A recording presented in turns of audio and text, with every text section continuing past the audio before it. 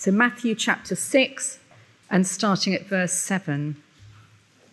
And when you pray, do not heap up empty phrases as the Gentiles do, for they think that they'll be heard for their many words. Do not be like them, for your Father knows what you need before you ask him. Pray then like this: Our Father in heaven, hallowed be your name. Your kingdom come, your will be done on earth as it is in heaven. Give us this day our daily bread, and forgive us our debts, as we also have forgiven our debtors. And lead us not into temptation, but deliver us from evil. For if you forgive others their trespasses, your heavenly Father will also forgive you. But if you do not forgive others their trespasses, neither will your Father forgive your trespasses. And when you fast, do not look gloomy like the hypocrites, for they disfigure their faces, that their fasting may be seen by others. Truly, I say to you, they have received their reward. But when you fast, anoint your head and wash your face, that your fasting may not be seen by others, but by your Father who is in secret. And your Father who sees in secret will reward you. Do not lay up for yourselves treasures on earth, where moth and rust destroy, and where thieves break in and steal. But lay up for yourselves treasures in heaven, where neither moth nor rust destroys, and where thieves do not break in and steal. For where your treasure is, there your heart will be also. The eye is the lamp of the body. So if your eye is healthy, your whole body will be full of light. But if your eye is bad, your whole body will be full of darkness. If then the light in you is darkness, how great is that darkness? No one can serve two masters, for either he will hate the one and love the other, or he will be devoted to one and despise the other. You cannot serve God and money. Well, now, there are many things of which human beings are quite simply incapable. I'm sorry to start on such a negative note, but I guess it is one of the key life lessons that any parent or teacher worth their salt should teach their child. You know, you can't live forever. We're bound by time. We can't fly or float. We're bound by gravity. We can't walk on water or in fire or on quicksand. We can't actually have whatever we want, live wherever we want, or do whatever we want. We're bound in so many different ways, geographically, morally, spatially, and so forth. One of our favorite family films is the film about Eddie the Eagle. It's a great watch if you haven't seen it. It follows the path to international ridicule of a man who really thought he could fly with a pair of skis on. And Eddie had to learn that there are some things that human beings are quite simply incapable of doing. He became famous in the process. This makes for careful consideration, especially since we live in a world where there appear to be so many seemingly impenetrable barriers through which human beings have broken. Who hasn't heard the 21st century cry, don't let the world tell you what you can and can't do, be you. Be the best version of you, attempt the impossible. But there are some things that men and women cannot do. And we're not free economically or temporally, morally, spatially. Many of us will know Alan Bright. He served on the team here for a number of years. He's 2 months younger than I am, and I always refer to him as old man. His birthday is the 30th of March, and if you start reading the Psalms, one psalm a day, right the way through to the 30th of March, you end up on Psalm 90. That is Alan's psalm. And so this week, on the 30th of March, I sent him this quote: "The years of our life are 70, or even by reason of strength 80, that yet their span is but toil and trouble. They are soon gone, and we fly away." And with other such words, I encouraged him. But I also included I also included verse 12, teach us to number our days, that we may get a heart of wisdom. You realize that we're going to die. You're not going to last forever. You can't live forever. David Brooks, a New York columnist, the mantra of modern 21st century middle class is that you should be true to yourself, follow your passion, that your future is limitless, is complete garbage. Well, now today is a lesson in learning our limitations, if I may put it like that. And I want to suggest that far from being a negative lesson of life-denying spoil sportism, it is actually profoundly liberating. Grasp this life lesson, and it will free each one of us to live out our full, eternal potential. So what is the thing that we cannot do? Verse 24 of our reading. No one can serve two masters. Either he will hate the one and love the other, or he will be devoted to the one and despise the other. You cannot serve God and money. Now, I know that even as I say that, as I've mentioned over the last couple of weeks, one or two people will be saying to themselves, I really think I can. No, we don't go there. You can't do that. Stop it. So then, with apologies to Tom Cruise, first point, mission impossible. And the verse comes, verse 24, at the end of 6 verses we've been considering over the last 3 weeks. And we've had the first 3 verses, don't lay up treasures on earth, moth and rust destroy, lay up treasures in heaven, where neither moth nor rust destroys, and thieves do not break in and steal. Where your treasure is, there your heart will be also. Rotten riches, safe savings, treasure that tethers. And then we've looked at our eyesight. So we've been from the financial advisor, the Lord Jesus, the best financial advisor the world has ever known. There's no kind of downside to Jesus' investment. No small print. And we've gone then to the optician, verse 22. The eye is the lamp of the body. How is our eyesight? Is it divided or single? Single eyesight, 20/20 vision. And this week we've got just one verse, and we're in the employment market. And all the way through this verse, Jesus is stressing our vital negative life lesson. Just look at it up there at the front end of the verse with the negative. No one. Now, no one makes this absolute, that word no one.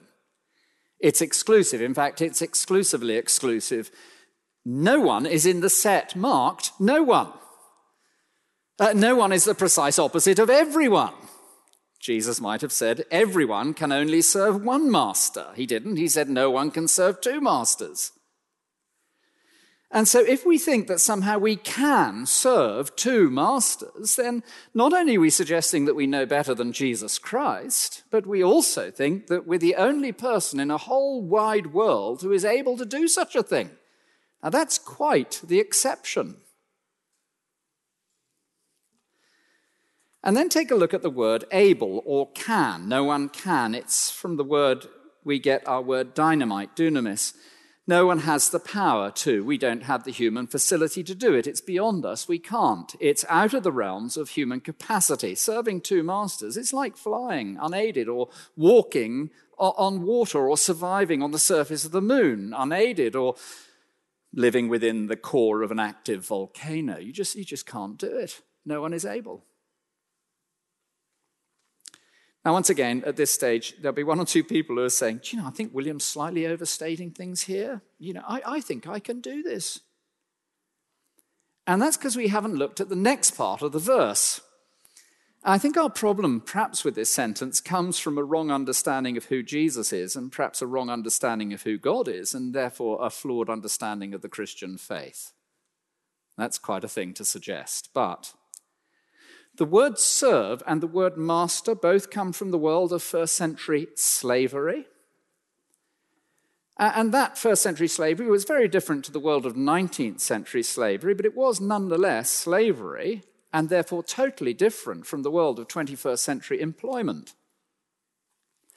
So when Jesus says no one can serve 2 masters, he isn't talking about 2 clients or 2 21st century bosses for someone who has a mixed portfolio of interests, or He's not speaking about a plumber or a builder or a contract worker who rushes around from one individual to another, or even an employee in a contractual arrangement governed by employment law, workers' rights, and HR departments. No, the word is Lord, the word is master, the word is owner. And single ownership is the essence of the arrangement. And full-time service is what is being considered. And the person concerned is 24/7 at disposal of the Lord in question. No questions asked, no legal rights, no recourse to a complaints procedure. Yeah, we can juggle two clients, and we can play off one persistent employer against another, but we cannot belong to two owners. And the understanding behind this, of course, is fundamental to the Christian faith, that there is only one God, and that this God is the Lord of the whole universe, and that as creator of all and our Redeemer, not only do we belong to him once because he made us and everything, but we belong to him a second time because he redeemed us.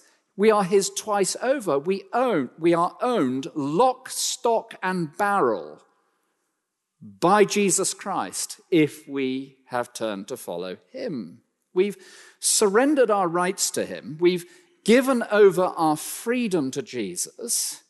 We have yielded all of our personal autonomy to Jesus Christ. No one can serve two masters. So the Greco-Roman pantheon held that there were multiple gods, and one kind of split oneself between them to try and keep everybody happy. Do you remember when Paul in Athens in Acts 17 turns up, and the thing that irritates him is that inscription, "To an unknown God"? That's called covering your bases. I want to keep everybody happy. And the Hindu mythological view is that there are hundreds and hundreds of thousands of different gods, all of whom need to be kept juggled, as it were. But in the Christian faith, there's no such spiritual schizophrenia. And the truth of the matter is that there's only one God. He's Lord of all. The Lord, our God, the Lord is one. You shall love the Lord your God with all your heart and with all your soul and with all your mind. No one can serve two masters. Jesus is introduced at the start of the gospel as God the Son of God, and Jesus declares at the end of the gospel, all authority in heaven and on earth has been given to me. You cannot serve God and money. To attempt to serve with a little part of me some other God than Jesus Christ, to hold some corner of some mountain field in which I have my own little piece of retained personal autonomy, it's a fundamental denial of what it means to be Christian. In fact, if I think I can serve God and money, am I Christian? No one can serve two masters. So we got the negative. We've got the word can, we've got the understanding of the word master, and that, I think, helps explain the strength of the language. Did you notice that as we read it in verse 24? For either he will hate the one and love the other, or he will be devoted to the one and despise the other. And if you look up the original use of each of those words, love, agape, it's the deepest form of love, and hatred is to detest, to denounce. To be devoted is to cling to pay attention to adore, and to despise is to scorn, to look down on, to show it by active insult. And I think once we've got a right understanding of master, we can understand why you would hate one and love the other, ultimately, if you were trying to do this impossible splits. If one's owned absolutely by one person, one cannot be owned absolutely by another. If one has two complete owners, one will be torn in two different directions. So I haven't watched a period drama for quite some time. I'm told the BBC is currently butchering Great Expectations. But the last time I watched one of these things was the old Downton Abbey, which some may be familiar with. And there's a butler. Is his name Carson, I think, in Downton Abbey? I think that's his name. And just imagine for a moment that there was a next-door estate to the Downton Abbey estate at Highclere. There is, actually. But let's imagine it's called Upstreet Apartment. And imagine that the owner of Upstreet Apartment decided that actually they were going to employ Carson as their butler full-time as well. And Carson agreed to this arrangement, and it would be intolerable. Lord Grantham of Downton Abbey. Carson, ask the upstairs maid to make up the fires, would you? Lady Jumped Up of Upstreet Apartment. Would you have my tea brought to me in my room? And already he's looking in two directions. And then, Lord Grantham, please arrange for the guests to be met at the station at 8 o'clock this evening. I'd like you to be there personally. They're most important. And then Lady Jumped Up. There's a dinner party I've arranged at 8 o'clock. It's most important that you're there in attendance. And it's an impossibility. And Carson will end up being devoted to one and hating the other. Of course he would. It would be utterly miserable. And then there's the final negative. You have the opening negative at the start of the verse. You have the word can, is able, the concept of ownership, the language of hatred and love, and then the final, you cannot serve both God and money. It's impossible. We just don't go there. Stop it. That's not Christian discipleship. Says somebody, but I keep a portfolio of employment options on the go all the time. I'm sure I can serve. No. We just don't go there. Says somebody, well, I managed to juggle my family and an intensely stretching job in some sort of equilibrium. I'm sure I can serve. No, we don't go there. You can't do it. No, but I've got the money bit in check. I really think I've got it under control in a little box and I can serve it. Nope. You cannot serve God and money. Now, I've only got 2 points. Really, there's, to be honest, only 1 point, but I thought I'd divide it up to make it a little bit easier. But there are only kind of 2 sub-points under this 1 point, and under each sub-point there are a couple of observations. Here's one observation for us to chew on, and that's on possessions. Have you noticed how it's almost as if the Lord Jesus personifies possessions? How can things that are inanimate stuff be personified?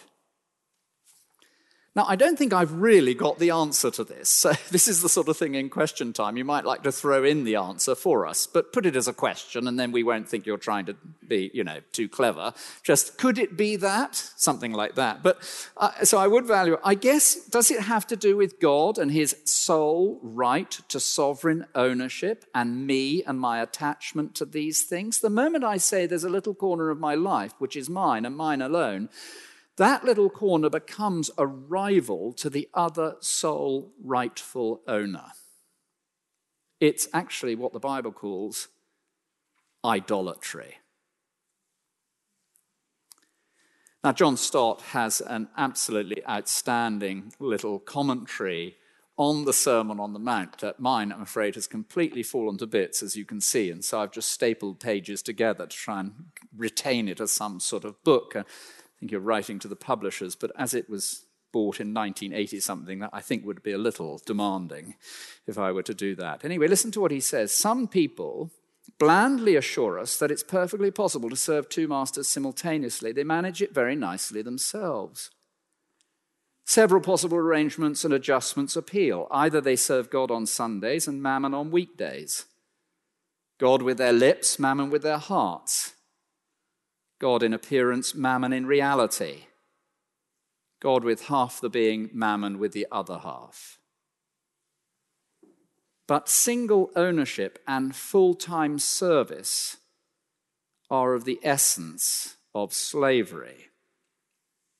To try to share God with other loyalties is to have opted for idolatry. And that, of course, closes off the moderation loophole. Oh, it's okay if I serve my possessions for 15, 10, or 5%. No, we don't go there. That's idolatry. You cannot serve God and mammon. But the second observation under this first Mission Impossible point is this. Do you know, it's actually profoundly damaging to bring up a child to think that the future is limitless. Is it close? I'm cautious using this word. It's enslaving, certainly. To bring up a child to think that they can do everything, achieve anything, that there are no boundaries, no limits. Oh, it sounds really cool, doesn't it? It's utterly enslaving the poor wretch. Either they will have an endless sense of failure and inadequacy, or the inordinate pride and insufferable superiority that we find in the secularist elite. Poor child. They'll be like that circus act, desperately rushing around trying to spin plates and failing. Okay, well, I'm part of a small Bible study that works across two banks here in the city. The study has about 20 or 30 members. We meet online and in person, and we study what I'm about to teach from a pulpit somewhere or other. It's kind of cheating, really, because they very kindly write the sermon for me, which is marvelous. And we were looking at this passage, and one of the senior guys in the group said this. He said, "We think that we come to a clearing in the woods and that there are multiple paths. This verse tells us that we've entered through a narrow door, we're on a narrow path, and there's a fork in the road. You cannot serve God and money." Now, the second point, the beautiful decision, I thought hard about quite what I should call it. Liberating would be equally good. Wise, life-enhancing would be equally good. But there is a decision, isn't there? And I've also pondered where we should go to show us that taking the decision to serve the Lord as our master rather than possessions would be a simply beautiful and wonderful thing to do. But in reality, the answer is right here in the 6 verses that we're studying, and here within the whole of the Sermon on the Mount. You don't have to go very far to see the wisdom of serving the Lord Jesus with all of our heart, mind, soul, and strength. The word possessions is mammon. It's literally that in which we place our trust. And the whole point Jesus has been making throughout the 6 verses, right from the get-go, is that things, matter, and stuff simply cannot bear our weight, W-E-I-G-H-T. So, do not lay up for yourselves treasures on earth, where moth and rust destroy and thieves break in and steal. Lay up for yourselves treasure in heaven, where neither moth nor rust destroys and where thieves do not break in and steal. Stuff is not durable. Stuff is expendable. Put our weight on those retirement plans and ill health will put an end to that. Put our weight on that bucket list of life experiences and COVID or a war in Ukraine will put an end to that. Put our weight on a new iPhone or an upgrade in the kind of car we drive or getting an invitation to every single party or whatever it happens to be, and moth and rust will put an end to that. And that's before we turn to think of the pharaohs who couldn't take their stuff with them. And anyway, none of these things truly satisfy. There's more that matters than matter. Stuff does not satisfy. I haven't brought Robbie Williams' biography, and I read it on holiday a number of years ago. It's called Feel. It doesn't take a lot of reading, I have to say, but it was a good holiday read. How does it feel to be Robbie Williams when you've absolutely made it? Do you know how it feels to be Robbie Williams in his words? Empty. Many of us will never have heard of David Gilmour. That's because we haven't been properly educated. David Gilmour was one of the members of Pink Floyd one of the greatest bands that has ever existed. This is what David Gilmour has to say. You don't know what you're in it for anymore once you've achieved success. You are in it to achieve massive success, get rich and famous, and all these other things that go along with it. And when they're all done, you're going, why? What next?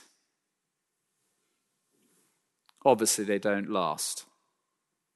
One of my most vivid memories was the first city memorial service I ever took shortly after becoming rector here. The guy had made it, aged 50. He'd bought his luxury villa in Portugal, right on the edge of the golf course. He was going to spend the next 30, 40 years walking to the end of the garden in his luxury villa to the first tee with his friends and family. And they found him dead on the kitchen floor.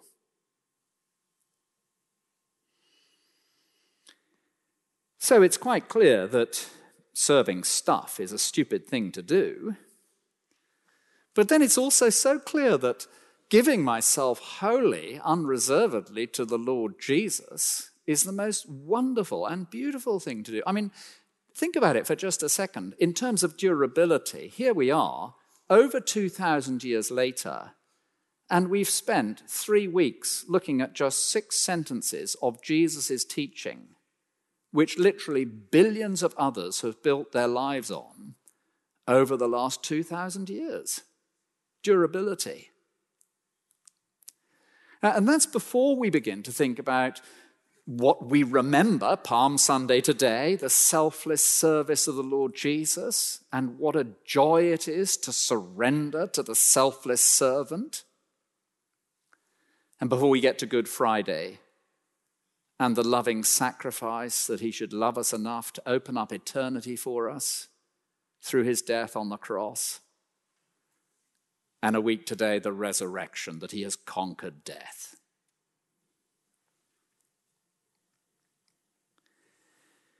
So a couple of observations under this beautiful decision point, and then we're done. Observation number 1, on naivety and deception. You know, we're actually talking about the oldest lie in the book, Genesis chapter 3.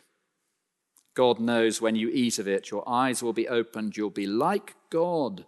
You'll be really free if only you will come and serve stuff instead of the Creator. It's the oldest lie in the book. Have you ever watched a spider weaving her web? I probably you haven't. That's because your father is so good at doing the housework that you don't have spiders in your house. But, if you ever, neglect the housework for a while, there'll be spiders there. Watch the spider weave her web. It's very fascinating. And then if you sit for long enough, it's the kind of thing you only do, when you're not rushing around serving all sorts of things. But if you sit for long enough, you'll see a hapless fly and they'll get one limb and then another, and then they're horribly entangled. And stuff is just like that, this oldest lie in the book. How naive to think that I'll be free if I serve stuff. Nobody is really free. And so the second observation on Christian faith and liberty, the decision of surrender to the Lord Jesus comes to men and women who are already in enslaved servitude. We're not free economically, we're not free temporally, geographically, morally, we're not free. That Psalm 90 we talked about, it's a fascinating psalm because over and again the psalmist talks about the wrath of God that brings a person's life to an end. We're not free temporally.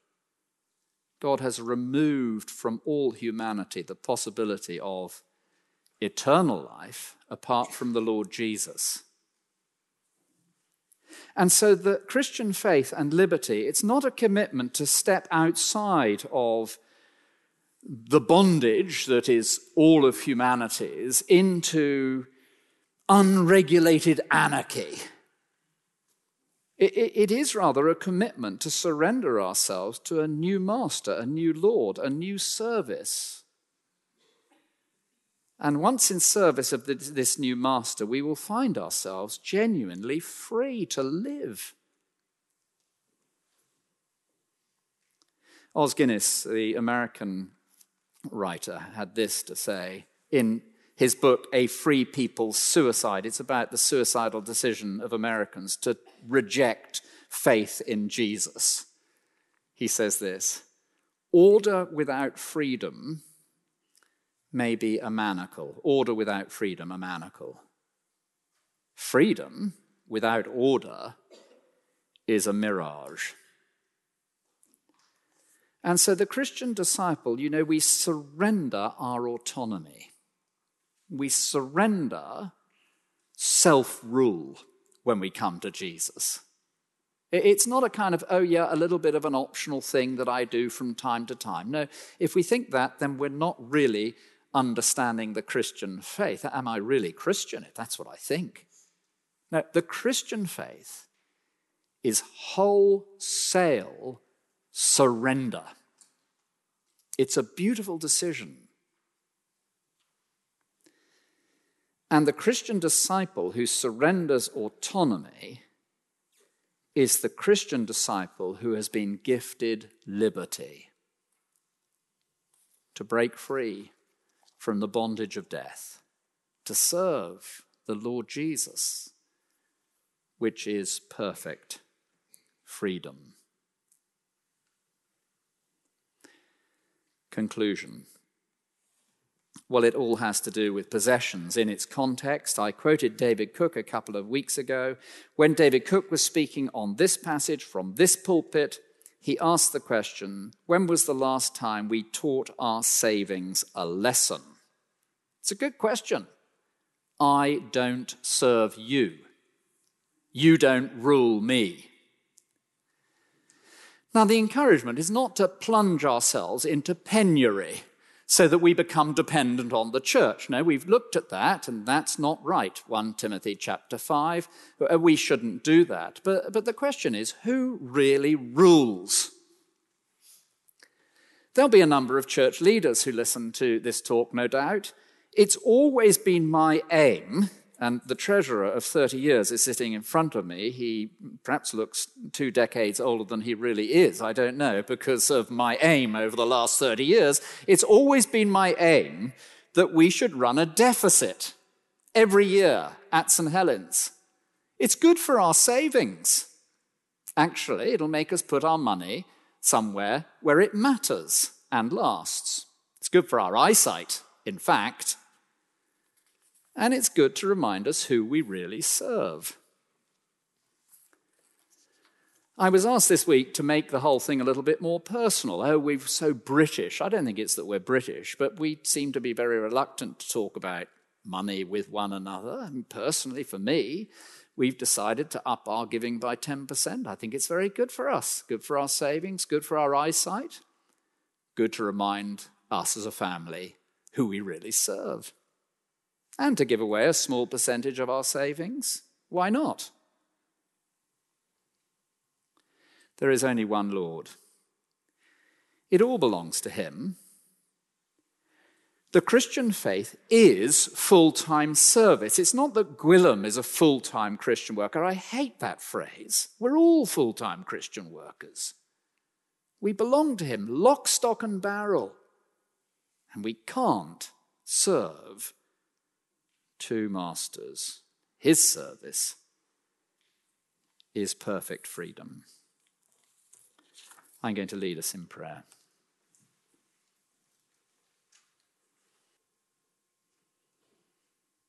We thank you, our Father, you so loved the world that you gave your only Son to break us out of slavery. We acknowledge our failure to see this clearly and ask that you would forgive us for our personal idolatries. Please help us to see Jesus more clearly and to serve him more wholeheartedly. In Jesus' name, amen. So firstly, William, what do you think it looks like to serve money?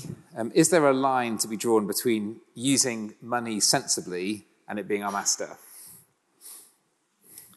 I don't think I want to answer that question for you, really. I think I'm very it's not sorry. for me. No, I think it will be, it could be very different for all of us. And therefore, I want to encourage us to go back on our knees, perhaps to talk to some friends, and to think about it. Have I made this? If my pursuit of, and it's not just money, it's that in which I put my trust, my reputation, my friendship group, being in the social circle, fear of missing out, if that is taking me away from Christian service, and I'm not seeing it as all serving him 24/7, then it is dangerous, I think. And that may require, really quite radical steps of saying, okay, well, I will let go of this ambition. Following up on that, I love the Lord Jesus and I seek to serve him, but I find in my heart evidence of a love for money. So how do I practically address this? Yeah, thank you, yes. Join the club. I mean, surely that is all of us. And I think that is the battle of the Christian life, isn't it? On our needs, lead us not into temptation, deliver us from the evil one.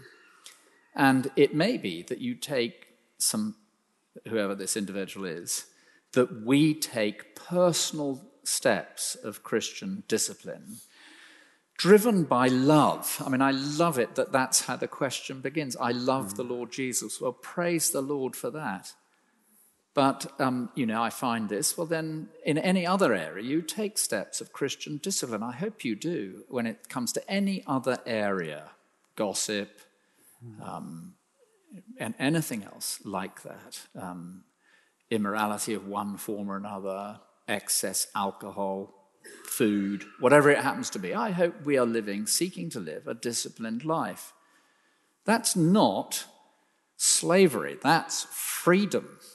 And when it comes to the money side, that's why I think David Cook was really helpful. And again, we've got to bear in mind that we are encouraged not to impoverish ourselves. And actually, money itself is not evil. It's the love of money that is the root of all evil. And the rich in 1 Timothy 6 are not told actually to give everything away. They're to be generous in good works.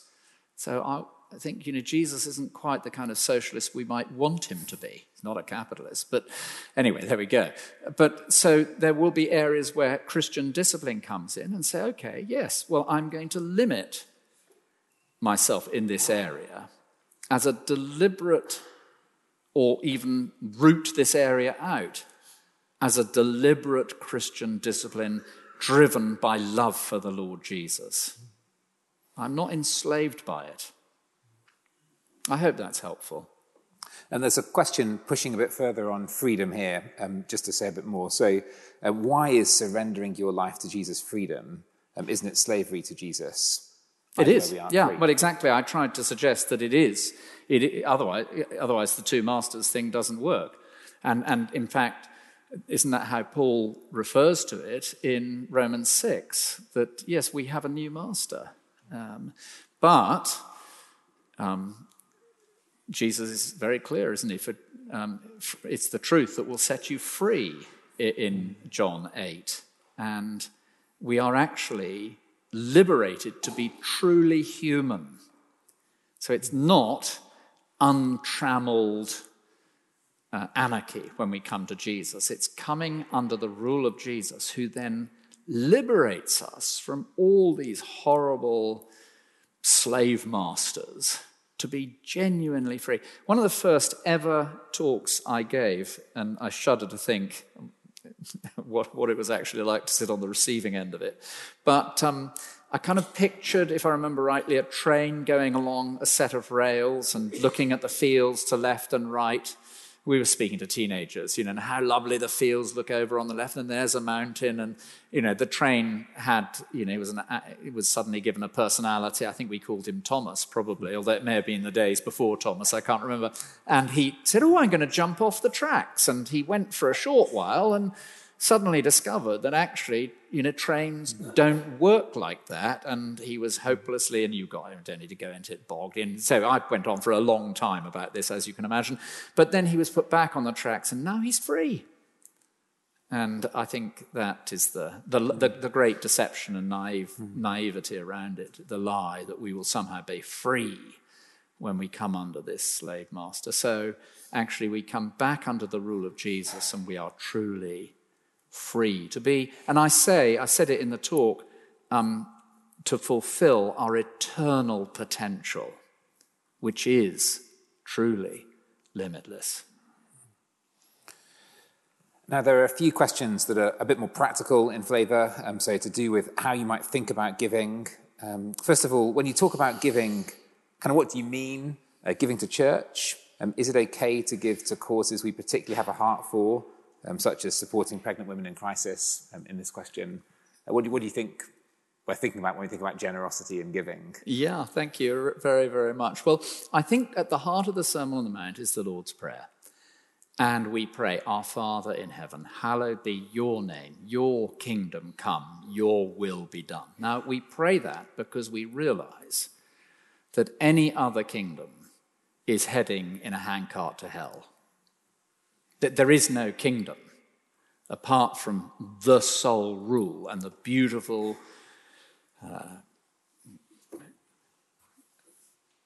dominion of Jesus Christ.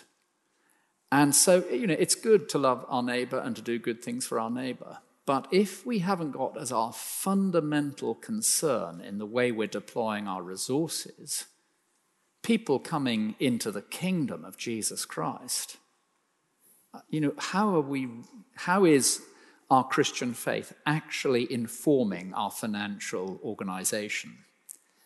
I mean, to put it more crudely, there'll be stack loads of people who will help a London Child and all that sort of stuff, and they will raise millions from the non-Christian world. There's only one sort of person that's going to give to helping others see that Jesus Christ is King. Now, I don't mean in that we're not going to give money to help people. I mean, we heard of the work at Tamar. Was it last week or was it Sunday evening? I can't remember. The working amongst the sex workers in the city to help them hear the gospel and be brought out of this appalling, abusive world in which they live. Or the prison work that we support here. Yeah, but behind the prison work is a desire that they hear of the Lord Jesus Christ.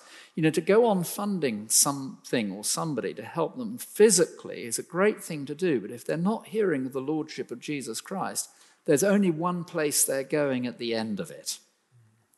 And therefore, I would say when it comes to giving, and I'm not just talking about money, but time and energies, and people do all sorts of gifts, how you're going to deploy those gifts, it's got to have an essential concern that they hear the gospel of Jesus Christ. Otherwise, how is our Christian faith informing our giving? I don't think it is really. So, does that help? Yeah, so sort of letting generosity discipline your vision, but then letting the gospel discipline how you choose to be generous. Great. Should have asked you to answer that question. Letting generosity discipline your heart, vision, your and vision. Letting vision discipline your generosity. There we go. Really good. Thank you. That's great. Thank you, Gwilym. You improved it. Now, there's a question again on giving, which might come back to me. Who knows? Lots of international students are supported by parents. Would you encourage them to give? I think you should be very thankful for your parents, and I actually think I would. I mean, it depends slightly on your parents and where they're standing, and they may be horrified, but I would imagine your parents, in their support of you, are anticipating that some of that which they're giving is used for life other than purely paying your academic fees. I mean, I would imagine some of it's towards your food. I hope so. And maybe they allow you a little bit to enjoy yourself. Maybe not. Okay, maybe not. I'm really sorry if that's the case. I'm happy to write to them on your behalf if you'd like. But But, you know, so there is within that a discretionary amount, I would imagine. Well, then, you know, what about taking from that discretionary amount and saying, okay, well, my friends may be off at, you know, Bananarama or whatever it happens to be, nightclub. I don't know if there's such a place, you know, but I'm going to actually, you know, take some of the discretionary amount and give with that. I don't think there's anything at all inappropriate about that. And if it was a Christian parent, they should be absolutely thrilled. You know, something that my parents taught me from a young age was to give some of the money that they gave to me. And I guess Christian parents will often want to do that. I think that's great. And I think also, you know, having a family project which you give to all of you and around the, you know, the kitchen table or whatever that you pray for. In fact, come this Christmas, we're going to have a particular appeal for Compassion UK, where you can adopt a child that is attached to a church elsewhere, and they will hear the gospel. And I think that's going to be a great appeal. I'm really looking forward to it. Sorry to start. It's only 47 weeks till Christmas. Just to let you know, we're on it there. Put up the tree. Thank you so much.